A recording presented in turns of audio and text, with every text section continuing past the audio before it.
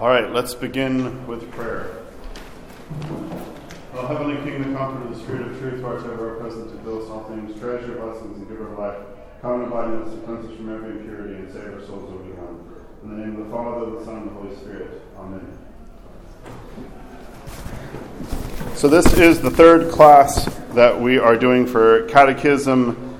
Last week we discussed in kind of a 30,000, 40,000, 50,000 foot up in the air look at the Old Testament, Genesis and Exodus specifically, and looked at the themes of Adam, what Adam and Eve failed to do in being made in the image and likeness of God, and then what God began doing with Israel, calling Abraham, etc., and we specifically Abraham out from amongst the nations in order to become and create a place and a space and a people where God could dwell with his people. And we saw in Moses, especially in Exodus, God calling out Israel to be a kingdom of priests and coming and dwelling with them, giving them the pattern of the temple, of the tabernacle that they were to build,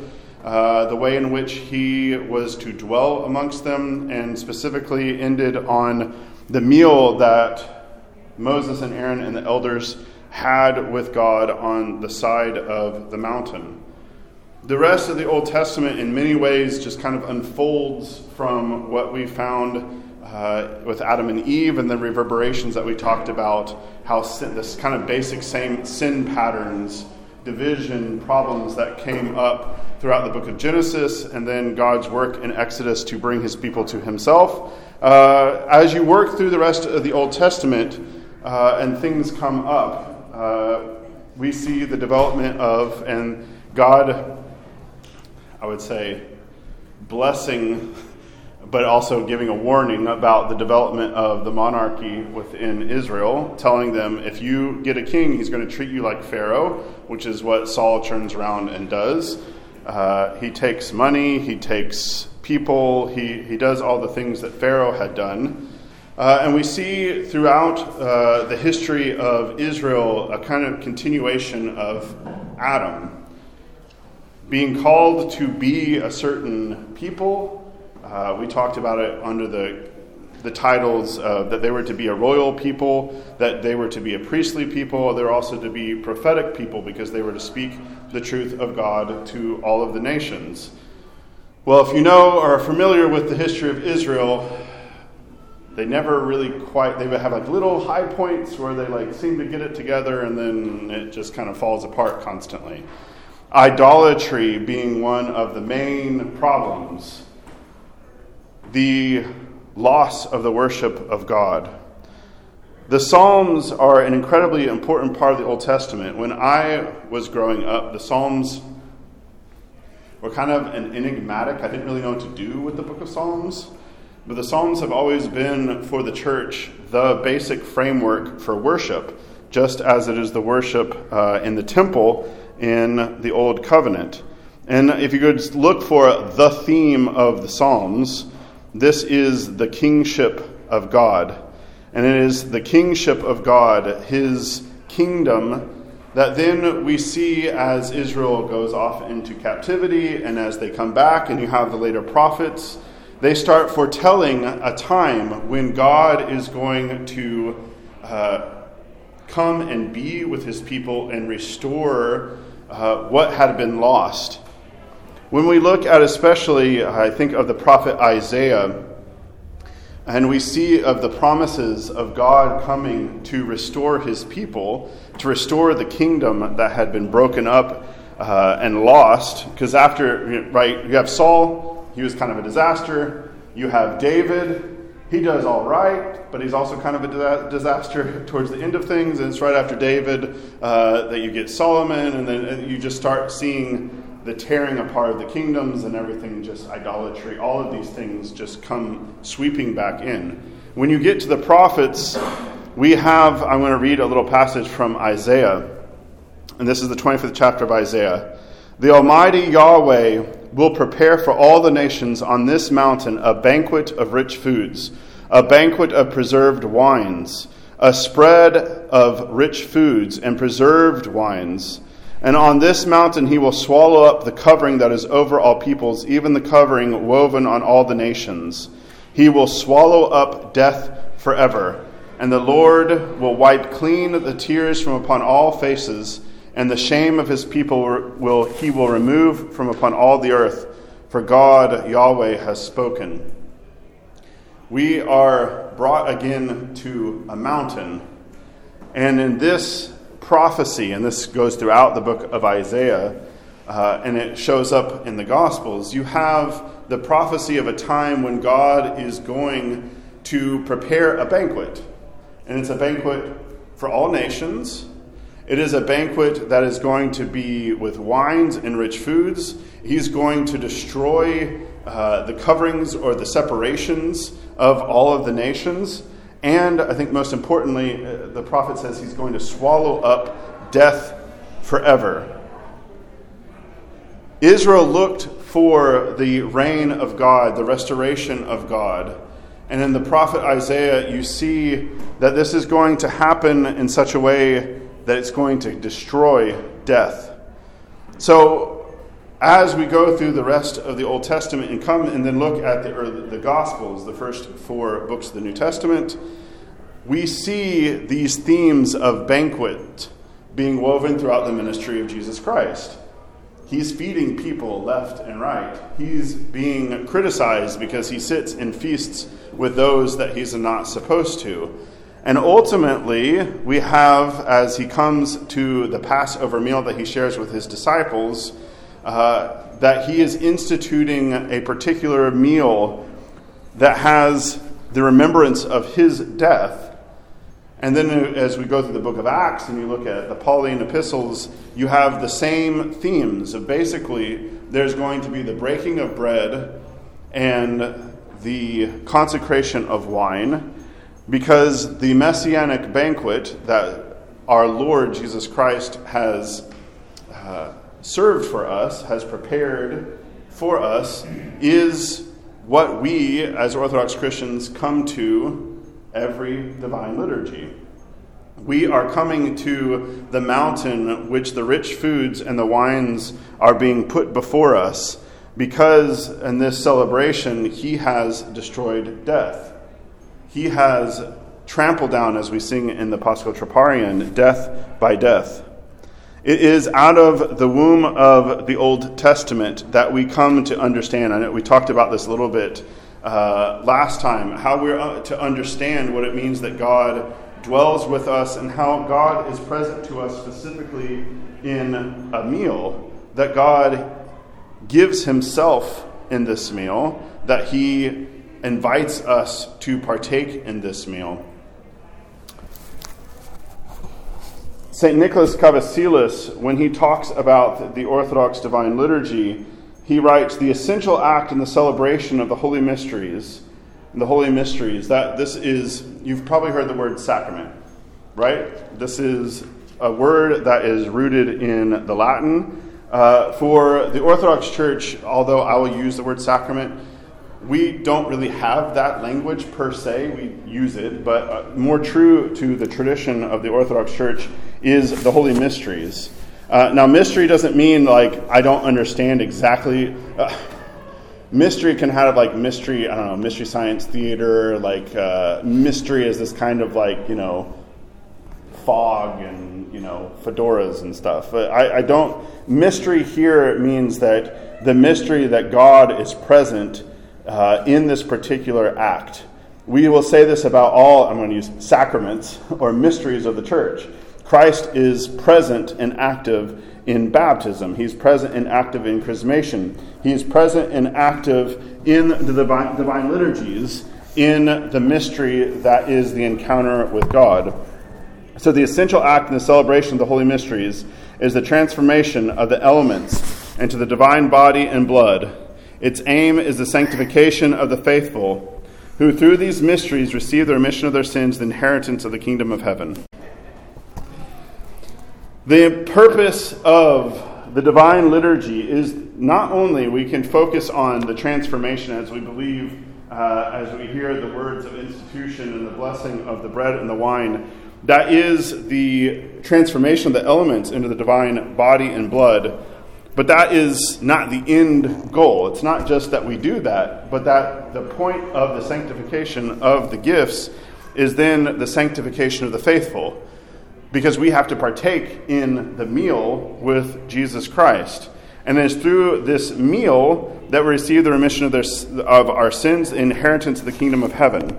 Now, I want to underline, this is why we're going to look at, when we're talking about what salvation in Christ is, there's kind of a double purpose in doing the anaphora. One, we kind of go over and sketch salvation history and what the church prays. There's an ancient saying in the church, lex orandi, lex credendi, which means what we believe is what we pray.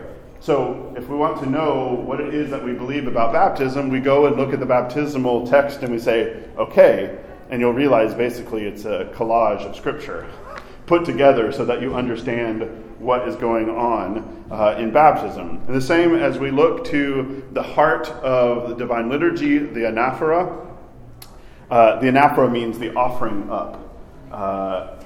You even see this motion where the deacon, if I didn't have a deacon, then I would elevate the bread and the wine. But in the anaphora, we see exactly where the sanctification and transformation of the gifts, where we are to receive, and the completion of the entire point of Scripture, that we enact, that Christ acts through the Eucharist in saving us.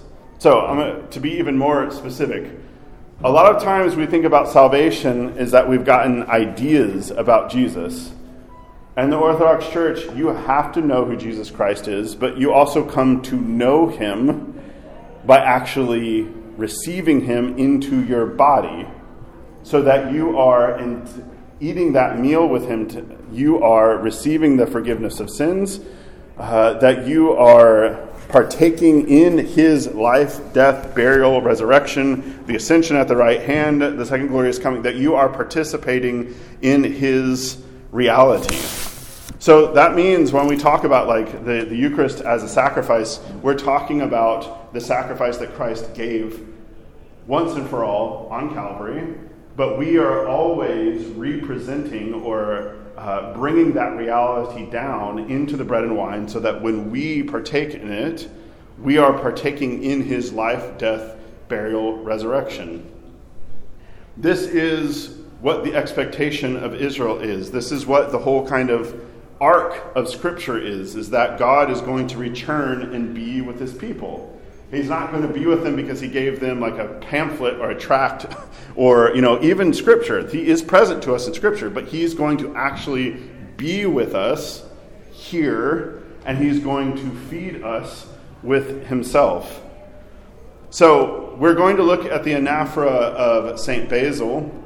This is a little bit more in depth. We do the anaphora of St. Basil only a few times a year. It is always the Sundays during Lent that we do the liturgy of St. Basil. The liturgy of St. Basil is basically the same thing as the liturgy of St. John Chrysostom, just some of the prayers are changed.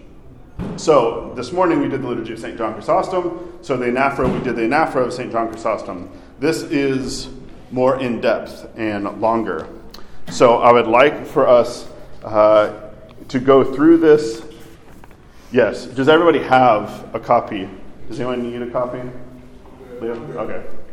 So this is from Basil? Yes, this is from Basil. Harmony, would you like one of these?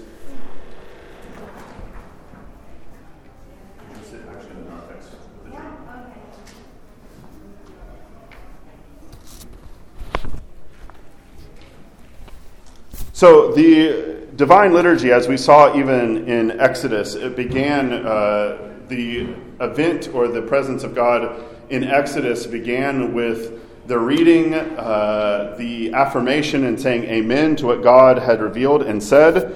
And then there is a shift, and then there is the meal. In the same way in the Divine Liturgy, we have at the beginning the antiphons where we're singing psalms. We then have, at the end of that, after the little entrance where the deacon we have the gospel come out amongst us. We then have the reading of the Perkimenon, the epistle, the gospel reading, and that is for us traditional time to then preach the gospel. And then right after that, there is a few litanies. It's kind of a bridge to then bring us into the beginning of the liturgy of the table or of the altar. The anaphora, and you can tell there's the deacon, once he says, "Let us stand aright, let us stand with fear, let us attend that we may offer the holy oblation in peace," that we are beginning basically the process of the liturgy at the altar. The holy oblation, I'm going to read this. This is actually from Father Hopko's, the book at the first class where I pointed out kind of bibliography, the 4 volumes, you can find them online, of the Orthodox faith. This is from the 2nd volume on worship, specifically about the anaphora. I really heavily encourage, if you can't buy them, to look them up online when you have free time online, because I'm sure all of you have some free time online. If you're wondering things about liturgy, about some history, that is a nice go-to place where you're going to get a solid answer. That's not always the case with online stuff. So Hopko, when he talks about what is this holy oblation, the holy oblation is Christ, the Son of God, who has become the Son of Man, in order to offer himself to his Father for the life of the world. In his own person, Jesus is the perfect peace offering. He is the one who brings us peace with God. He is alone the one who brings God's reconciling mercy. This is undoubtedly the meaning of the expression, as the people respond, "a mercy of peace, a sacrifice of praise," which has been a source of confusion for people over the years in all liturgical languages. There's a lot of question about what exactly those terms mean. In addition to being the perfect peace offering, Jesus is also the only adequate sacrifice of praise that men can offer to God. There is nothing comparable in men to the graciousness of God. There is nothing with which men can worthily thank and praise the Creator. This is so even if men would not be sinners. Thus God himself provides men with their own most perfect sacrifice of praise. The Son of God becomes genuinely human so that human persons could have one of their own nature sufficiently adequate to the holiness and graciousness of God. Again, this is Christ, the sacrifice of praise. When we are ready to offer the Eucharist, we immediately bring to mind the perfect offering of Jesus Christ. This includes the cross. We usually immediately go to the cross, but this is his entire life, is one offering of praise to God the Father.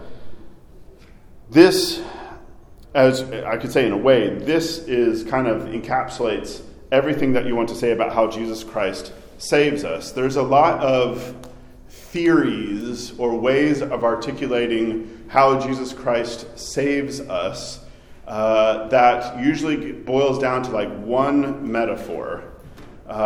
You will see in the church that we have, like Scripture, I would say, a lot of ways of talking about how Jesus Christ saves us, because Scripture, as we've been talking about Old Testament Scripture as a womb with all of these, you have the prophetic ministry, you have the priestly ministry, you have the kingly ministry, you have temple, you have all of these different ways in which God is mediating his presence or trying to save his people. What do you think salvation means? What does it mean to be saved? I think the typical answer would be like, I go to heaven, right? Rescue. Liberated is an aspect of salvation. Being in communion with God. Being in communion with God. Spared. To be spared? Is that what you said? Okay. I think it's also something we're supposed to experience daily. So it's the Protestant version of sanctification, justification, but all those things both now, in the future, and the past. Right. To be healed. To be healed. See how we've already used a whole lot of metaphors, and none of them are wrong. The church puts all of these metaphors, because if you're talking about God and the way in which God is with us, I think you could kind of get to some like base metaphors, or like the most And so what Daniel said in saying communion with God, when you come into communion with God, this is what Adam and Eve lost, right? This is what he's constantly trying. Like, I'm going to get Israel. I'm going to be present to them in the temple. I'm going to be present to them in the reading of Scripture. I'm going to be present to them in their leadership. I'm going to be present to them in a cloud. I'm going to be present to them in a flame. Like, I'm going to be like, he's present in all of those ways. And he's also, like, then you have Exodus, the whole narrative of Exodus. I've saved you from Egypt. I'm bringing you to the promised land. All of that is at heart communion with God, so that you're spared from your enemies, from the demons, from death. You are healed. And so a lot of us, like, there's nothing wrong with saying, I'm saved in order to go to heaven. But that's like it's not that I don't get heaven now and I get heaven in the future. We are sitting in heaven at the divine liturgy. So there's a lot of ways in which the church presents all of these various metaphors, but then enacts them. We actually do them specifically in liturgy or in baptizing or in anointing someone who's sick with holy oil and doing all of the prayers that we do. Even down to when you're at home and you're praying, you are bringing God into the temple of your own body and to your soul. So this all reverberates and works together because Christ has come in the flesh to offer himself in perfect praise and faithfulness to the Father. Now, let's keep going, or we're never going to get through the anaphora. The priest then, you'll know that I will turn around at this point and give the blessing of the grace of our Lord Jesus Christ, the love of God the Father, and the communion of the Holy Spirit be with you all. This is quoting Paul from 1 Corinthians, and if we were, I think I have a document, I think it's mostly of Chrysostom's liturgy, that basically just goes through the whole liturgy and gives all of the scriptural references that are happening. You may not know it, but if you're in a divine liturgy, you are usually hearing basically constantly either themes of Scripture or quotes of Scripture all over the place. So in giving this Trinitarian blessing and blessing the people, this brings another aspect of salvation in Christ is not a get out of hell, like get out of jail free card, right? It's not like that. So it is brought into the communion of God, which means it is being brought into a relationship with God the Father. It is because of the peace of Jesus Christ, he has reconciled us to the Father. And as St. Athanasius the Great will say, Jesus Christ came and took on a body, became embodied, so that we might become spirit bearers. In the Greek, it's a nice play on words. Basically, Christophoros, where you get the word Christopher, to be spirit bearers. He came to take on flesh so that we in our flesh and our bodies can receive him into ourselves via the Holy Spirit, so that we enter into the relationship, the grace that comes from Jesus Christ, the love that comes from God the Father, and then the communion that comes from the Holy Spirit. So you will notice, and you have probably noticed in Orthodoxy, that we bring up Father, Son, and Holy Spirit all the time. We are Trinitarian at our core because that is what the belief of Scripture is. That is what we have received in the revelation of Jesus Christ. I say this not to poke at, but just having grown up in a different tradition, it was really confusing exactly what Father, Son, and Holy Spirit is. And we talked a whole lot about Jesus. We didn't really know God the Father, and the Holy Spirit was a complete mystery to us.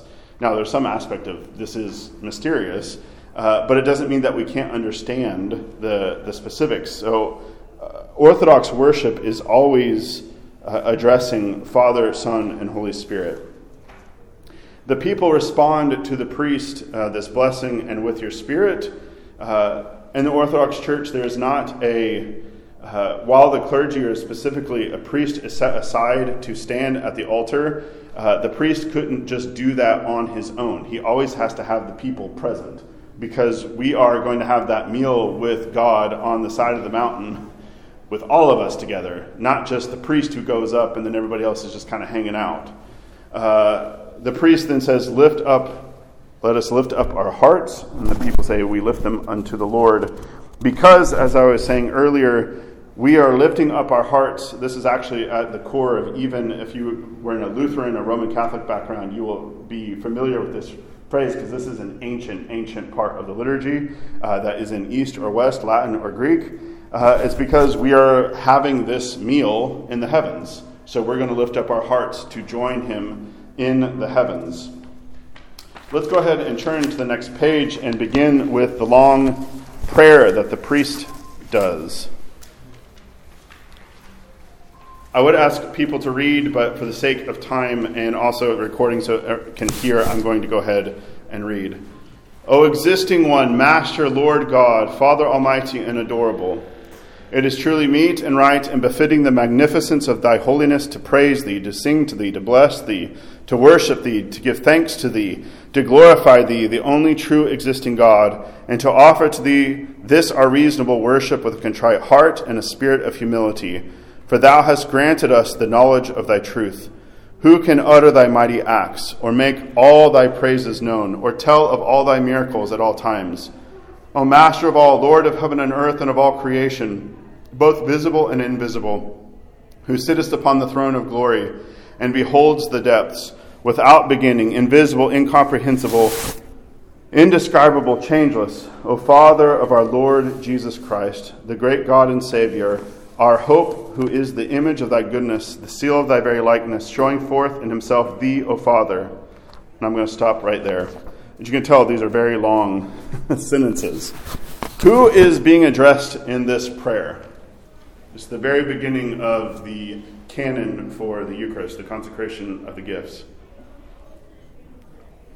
God the Father. God the Father is being addressed. You will see at the end, or you may have wondered, have any of you wondered why we say the Our Father so late in the service? Has anyone ever wondered that? We say the Our Father because the beginning of the anaphora, right? The grace of our Lord Jesus Christ, he is the oblation of peace. We have the relationship with the Father through whom? Christ, right? Because he has, as Paul talks about, he's adopted us into the household. He has made us given us the ability, as we say right before we say the Our Father, that we can even say Father, right? So we are in this prayer addressing, because we exist in Jesus Christ through our baptisms, we're able to call on God as Father because of the relationship that we have with him in Jesus Christ. So when we are talking to God the Father, orthodoxy is never, how should I say this? We like to say a lot of things about how we can't say enough. we don't stop with 1, 2, 3, 4. We keep going. In a way, there's almost like a lesson in saying, like, you are indescribable, inconceivable, you are without being invisible, indescribable. Like, all of these things are all true. They're little tiny different aspects or ways of talking about God.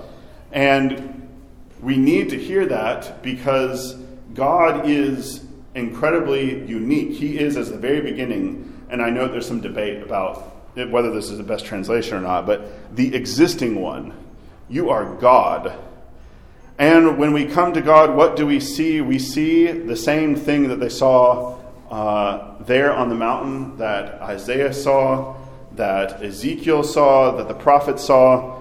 What do they see? They see God enthroned, right? They see him on the throne of glory. He has granted us the knowledge of his truth. He has granted us knowledge through whom? How are we able to come and to know God the Father? Through his Son, right? We'll hit the prophets in a minute. Yes. But we see, I began reading there in the very middle, O Father of our Lord Jesus Christ, the great God and Savior. There's a typo there, not out hope. Our hope, who is the image of thy goodness, the seal of thy very likeness, showing forth in himself thee, O Father, the living Word, the true God, the eternal wisdom, the life, the sanctification, the power, the true light, through whom the Holy Spirit was revealed. What is this language of Basil's prayer here? What does this sound like? We confessed this in another place, actually right before the anaphora. And in one Lord Jesus Christ, the Son of God, the only begotten, begotten of the Father before all ages, light of light, true God of true God, right? Begotten, not made, of one essence with the Father. This is what the Nicene faith being the Nicene Creed that we sing, that was what St. Athanasius the Great fought for against Arius, that Jesus Christ is one with the Father. We have access to God the Father. It is in Jesus Christ that we are able to know who the Father is, right? As Scripture says, they say, we want to see the Father. And what does Jesus say to them? If you look at me, you've seen the Father, right? He is the express image, the book of Hebrews. He is the enlightenment. I encourage you, you don't have to wait till when we do this in church. You can print off and look at and read and pray the prayers that we do in the services, because you could just spend a whole week just thinking about Jesus Christ showing forth the Father. You could pray about him as the living Word, that he is the true God amongst all of the false gods that are around us.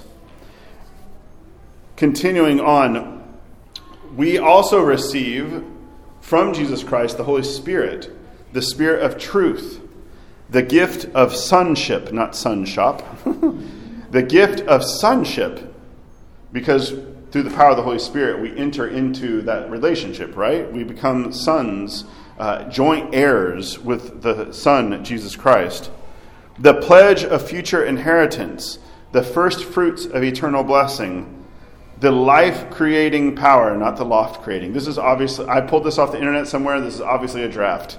It was better than the other one that I was working with. This was better formatted.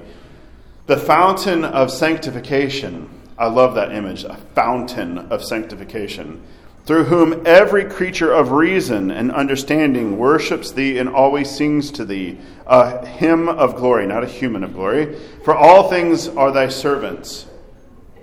The Holy Spirit is part of our redemption. He is what is given to us to receive all of these blessings.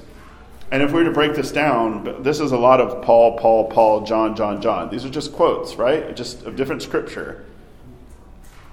We then are set back again to that throne room and remembering where we are and where we stand. Thou art praised by angels, archangels, thrones, dominions, powers. Those are all different names for angels. Many-eyed cherubim. Round about thee stand the seraphim, one with 6 wings, the other with 6 wings. With 2 they cover their faces, with 2 they cover their feet, with 2 they fly, crying one to another with unceasing voices and ever-resounding praises, singing the triumphant hymn, shouting, proclaiming, and saying. And this is where the people then respond and sing, Holy, holy, holy, Lord of Sabaoth, Lord of the hosts. Heaven and earth are full of thy glory. Hosanna in the highest. Blessed is he that comes in the name of the Lord. Hosanna in the highest. When there is a fascinating, I keep talking about that we are actually sitting with God and being with him and will eat with him. When the people are crying out, Holy, holy, holy, we are joining and being like the angels about him.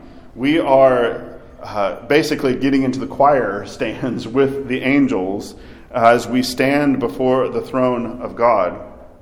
The priest then says specifically this, with these blessed powers, that means with these angels, we cry aloud, O Master who lovest mankind, we sinners cry aloud and say, Holy art thou, truly most holy, and there are no bounds to the magnificence of thy holiness.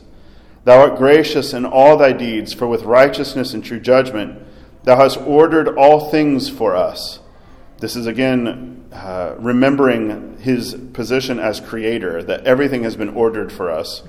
When you created man by taking dust from the earth and honored him with thine own image, O God, You set him in a paradise of delight, promising him eternal life and the enjoyment of everlasting blessings and the observance of thy commandments. At the heart of paradise and communing with God, there was delight, there was the communion with God, and this is all round about the keeping of the commandments, observing of the commandments of God. Specifically, we can remember, don't eat of this tree. This is a boundary. Don't go beyond this. When man disobeyed you, the true God who had created them, and was deceived by the guile of the serpent, now we have the presence of the demonic, becoming subject to death through his own transgressions.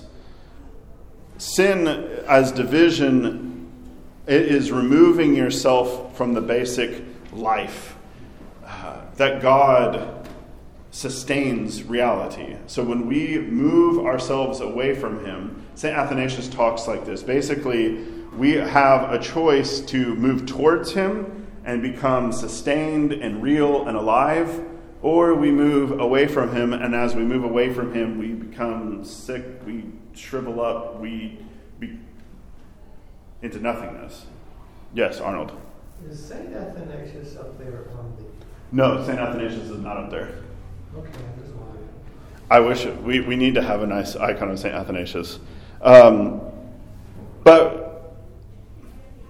side, if you want to read, I highly encourage you to read, if you want to understand Orthodox understanding of salvation, etc., read on the Incarnation by St. Athanasius, especially during this upcoming Advent fast, or the Nativity fast, as we call it. It is, yes, it's about Christmas, but as you experience Christmas, Christmas isn't just Christmas. Christmas is the entire economy. Yeah, it's a Pascha. It's like the entire economy of salvation that we are always kind of in the Feast of our Lord remembering. Even in the Feast of the Theotokos, we're looking at different elements of the way in which God saved us. So Adam becomes subject to death because he, in disobeying God, removing himself from the observance of the commandments, moving away from God, basically brought death upon himself. And God, in your righteous judgment, did send him forth from paradise into this world, returning him to the earth from which he was taken, allowing him to dissipate back into dust, yet providing for him the salvation of regeneration in thy Christ himself. For thou didst not turn thyself away forever from thy creature, whom thou hadst made, O good one, nor didst thou forget the work of thy hands. Through thy tender compassion of thy mercy, you did visit him in various ways. And this is, we've been talking about the last class, the ways in which God visited man. You sent prophets. You performed mighty works by thy saints, who in every generation were well-pleasing to you. You did speak to us by the mouth of thy servants, the prophets, foretelling to us the salvation which was to come. You also gave us the law as a help, for the law, as St. Paul says in Romans, the law of Israel was a help. It was a tutor. It was something to inform them and make them understand who God was, who they were. You also appointed angels as guardians. In the Old Testament, in the book of Daniel, for example, there is an understanding that angels are assigned. As much as in St. Athanasius, he talks about how demons basically went out into the world and they basically set up shop, and they basically said, hey, people, I can do marvelous things because I'm, a fallen angel. So now you need to worship me, and idolatry is then born from this. So there is also, in the midst of this struggle, there is God who appoints angels as guardians over nations, over people, as we say in the baptismal liturgy, that you are assigned a guardian angel. That's why we even pray to our guardian angel or to the heavenly hosts, because God appoints them as guardians for us. When the fullness of time had come, this is the language of Galatians, you did speak to us through thy Son himself, by whom thou didst also make the ages. It is incredibly important in the teachings of Scripture and the teachings of the fathers of the church that it was the one who created us is the one who saves us. The creator becomes a creature, and for St. Athanasius, there's like a justice that the God who created us didn't just let us go off and dissipate and kill ourselves, basically, come into nothing. The entire economy of salvation of the Creator, then this basically divine operation, like Operation Save Everybody. He had to come down into the world in order to save that which was perishing. He, Jesus, who being the radiance of thy glory and the image of thy person, because he's truly God, one with the Father, upholding all things by the word of his power, everything exists because of him, thought it not robbery to be equal to thee, the God and Father. Philippians 2, right? He was God before the ages, yet he appeared on earth and lived among men, becoming incarnate of a holy virgin. He emptied himself, taking the form of a servant, being likened to the body of our lowliness, that he might liken us to the image of his glory. There's a way in which you can think about an image of Jesus Christ in his divinity. And I think this is part of the reason why right before we say, take, eat, this is my body, we talk about his holy and blameless hands. That he, and the light bearing that we have, the Feast of the Transfiguration, where you can see the divinity comes from his body, to remember that Jesus Christ, while he became fully human, he was fully God. His body was not going to die unless he submitted himself to die. He would have lived forever, right? His flesh was deified. Think about it. It's not that it was a puppet and then he's going to cast it aside, the body that he took. He became a man, and he lived like one of us. He suffered like one of us.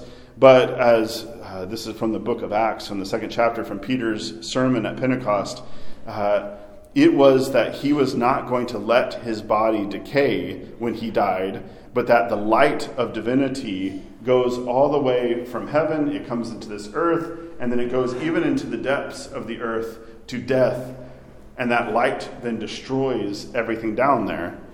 We'll continue. I'll continue with that metaphor in a minute as we continue reading. Yes, please.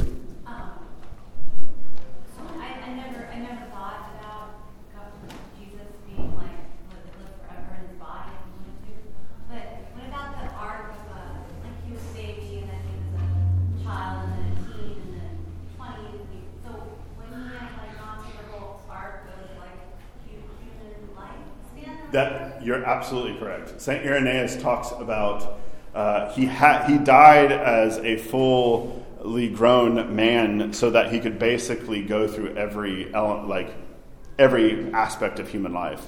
So he had to be a baby, he had to be a child, he's a teen, and an adult. Even if you're older, you might be a little bit more, but you're still a man, like an older person, right? Like you're an adult. And then he had to die because these are all human existence. So his presence comes into every aspect of human existence, even into the grave, so that he's filled even the grave and death with his light and with his life. For as by man entered into the world, and by sin death.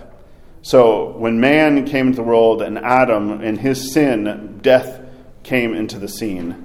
So it pleased thine only begotten Son, who is in the bosom of thee, the God and Father, who is born of a woman, the Holy Theotokos and ever Virgin Mary, who is born under the law, to condemn sin in his flesh, so that those who are dead in Adam might be made alive in thy Christ himself.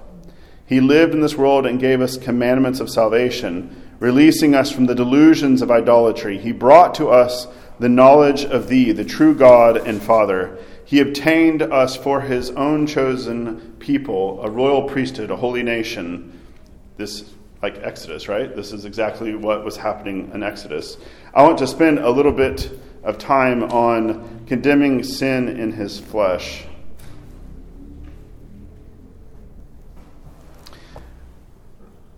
Condemning sin in his flesh, Christ, as we know from the book of Hebrews, that he took on humanity and our flesh, but without sin.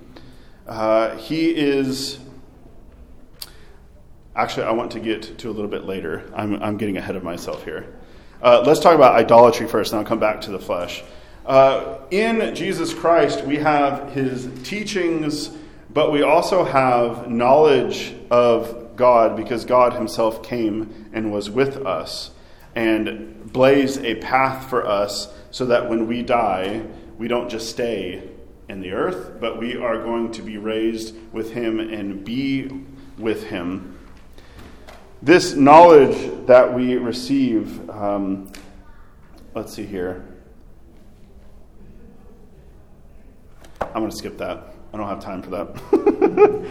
Basically, I was going to reiterate from St. Athanasius that we really kind of lose aspects of the fullness of, as we're talking about all those metaphors of how we're saved, when we should, because everything kind of converges on the cross as the symbol that kind of encapsulates all of these other metaphors that we're talking about. Because it's from the cross that we can look back and understand his birth, his teachings, how if you read the Sermon on the Mount, you can see really the cross stands in the middle of all of it. How can you be merciful? How can you be humble? How can you pray in your closet? How can you turn the other cheek? If you embrace the cross, the faithfulness of Jesus Christ to his Father, you're going to be able to live the Beatitudes. You will be able to do the things that God, Jesus Christ, preaches in the Sermon on the Mount. That we have received knowledge of God. You know, we have grown up, especially in the United States, you grow up and Christianity is just the background, right? Like, it's just what everybody basically believes, roughly, if you might not be able to fill in the specifics, but there's a belief in Jesus Christ that somehow he's God, and maybe it's not all clear, but the fact that we are able to actually come into communion with the Creator, that it is clear in the face of Jesus Christ, that we can put aside idols, the death-bearing idols, is a key part of what our salvation is. That we are not under the dominion of the demonic and the things that aren't going to give us life. Not only they're going to take our energy, our blood, our life from them. This is something that Athanasius talks about. If you look at early paganism, it always is division, death, division, swords, blood sacrifices, literally the slaughtering of each other for the glory of God. And this is exactly what Jesus Christ, in giving us knowledge of God, making us his chosen people and royal priesthood, takes us away from all the division, all the strife, all of the blood that was from before. I'm going to stop right there. Are there any questions? Because I'm trying to roll through this whole thing. Okay. Jesus had a thing against the Sadducees, had a conflict. While they were sacrificing, making sacrifices at the temple, he replaced them. There's no more Sadducees. They had to kill, blah, blah, blah. Sorry, you just blah, blah, blah. But you said that he called them the priests of the Levites. Then replaced the Sadducees and Levites in the temple, like all of us as Christians? Or... So, the church, Jesus Christ, and being the fulfillment of the Old Testament, the fulfillment of all of the prophecies, the sacrifices of the temple are all found within Jesus Christ. So we're not all now like replacing the priesthood, all Christians, or holy orders, or... So the priesthood, ultimately, the priesthood of... Giant E or giant C in the church, giant E in the priest, the capital, is it everybody? Are we part of the Holy of Holies? So you're asking a whole lot of different questions there. Okay, so Jesus Christ, in Paul, in the book of Hebrews, and talking about his priesthood is after the order of Melchizedek. It is not the Aaronic priesthood. It predates the Aaronic priesthood. So Christ's priesthood is more like and rooted in the order of Melchizedek, as Paul talks about, because he's greater than Moses, he's greater than Abraham, he's greater than Melchizedek. He is the high priest. So any of our access to the Holy of Holies, to God the Father himself, comes through his priesthood. So all of us are priests. There is a clergy or ordained priesthood that is set aside to be able to stand at the altar and continue basically governance, shepherding, etc. of the church that you see through apostolic teaching. If you look through the pastoral epistles, there are those who are set aside to teach, govern, etc. So we all participate and have access and are made kings, queens, priests, prophets, etc. But there are particular offices or things that are served in the church. There is, you say, the tribe of Levi, but all of Israel is Israel. Yes, David? Can you define the word Sabaoth? Sabaoth, hosts. Not Sabbath. Because it looks like Sabbath, but it's not Sabbath. It's Sabaoth, the hosts. So a whole lot of people, like hosts, like a army, a host of army, right? Any other questions? Yeah. Unanswerable, I think, but it's just like a sticking point. Why did we wait so long to deliver us from? Why did we wait so long? Why did we wait so long? That's a good question. So, this is actually kind of a question that was asked last week, because it'll be basically the same. So one, I don't know how to answer a what if besides what happened, because I don't know how to put myself in that spot of God. So there's that aspect that I would say. Secondly, if we stick with the metaphor that we've been talking about, the Old Testament as a tutor, a teacher, as Paul talks about, then we needed the time as humans, because we don't immediately get things. We have to be taught through images, we have to be taught through history, we have to be taught through all that. It was in, as according to Scripture, the fullness of times that he came when he came. But the time, there's that built-in time. That is the preparation of Israel. Do what? Like humanity needed to live on its own and make a ton of mistakes, and before he came, so that we could have a. So. Is that what you're saying? No, not exactly, but I think that is part of it. I'm thinking more of it. It's kind of like your daughter can't drive a car, and you wouldn't even try to teach her to drive a car, right? She can't even put her foot down there, right? So there is an element of not being ready, and needing the various. When I say metaphors, I mean you need the institution of the temple, you need the priesthood, you need, even if God is you really don't need a king. All right, I'm going to redeem kingship because you decided to follow the world, right? Yes. One thing that I point out in this also is it really was a perfect time at this point in history. I mean, you had Roman roads that connect the whole known universe, the whole known world. You had the Greek language, which everybody of intellect could speak, is a lingua franca of the whole world. You had a solid currency that was available. You had Roman law, and relative peace also that would allow that. It was a perfect time in history for this all to come down. At least that's one way I look at it as well. I think also there's just an interesting addition to that is how many other cultic and religious practices in the world at the time seem to somehow be anticipating or preparing for a Savior, a Messiah. Even if they didn't know exactly what they were expecting.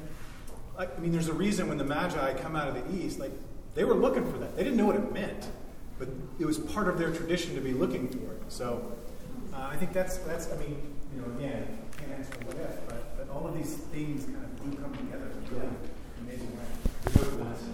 So there's also then the question of okay, but what about all the people who were in Peru or Chile or well, we would not answer that there was the lost tribe of Israel who got on a boat and floated over to North America and then all of that.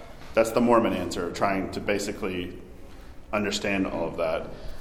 What I would say is what you have, and this is part and parcel with the redemption. So I'm going to read a little bit more of the anaphora, and then I'm going to weave that in. Having cleansed us in water and sanctified us with the Holy Spirit, he gave himself as a ransom to death, in which we were held captive, sold under sin. descending through the cross into hell, that he might fill all things with himself, he loosed the pangs of death. He arose on the third day, having made for all flesh a path to the resurrection from the dead, since it was not possible for the author of life to be a victim of corruption. There's that element of his body, he's not going to be a victim of corruption because he's the author of life. This is what Peter preaches at Pentecost, that he's drawing from the Psalms, actually. He made a path for all flesh. He, in descending through the cross into Hades, to hell, this is where all of the dead were. This is why the icon for us of the resurrection, the Anastasius, has Christ bringing up. He's destroyed basically the gates of Hades. You can see it kind of shattered at his feet in some icons. And you can see him pulling out of their tombs Adam and Eve, basically raising them up, like the progenitors of all of us. There's also the tradition, as in that harrowing of Hades and opening up Hades. You also have the tradition of John the Baptist, and this is rooted in, if I'm remembering off the top of my head correctly, a kind of obscure note in 1 Peter about the preaching to the souls in the prisons, basically. You also have the tradition of the forerunner. He's the forerunner in this life, but then when he dies, he actually goes and he preaches and prepares the people in Hades for the coming of the light. So that when Christ goes into Hades, he is basically blowing the doors off of Hades and emptying Hades of all of those who had gone on before and died before. So whether or not they were in Israel or not, they had the gospel preached to them. Whether or not they had been a part of, they'd been circumcised, they'd gone and offered sacrifices, they were prepared by John the Baptist and then encountered Christ and had the ability to receive him in Hades.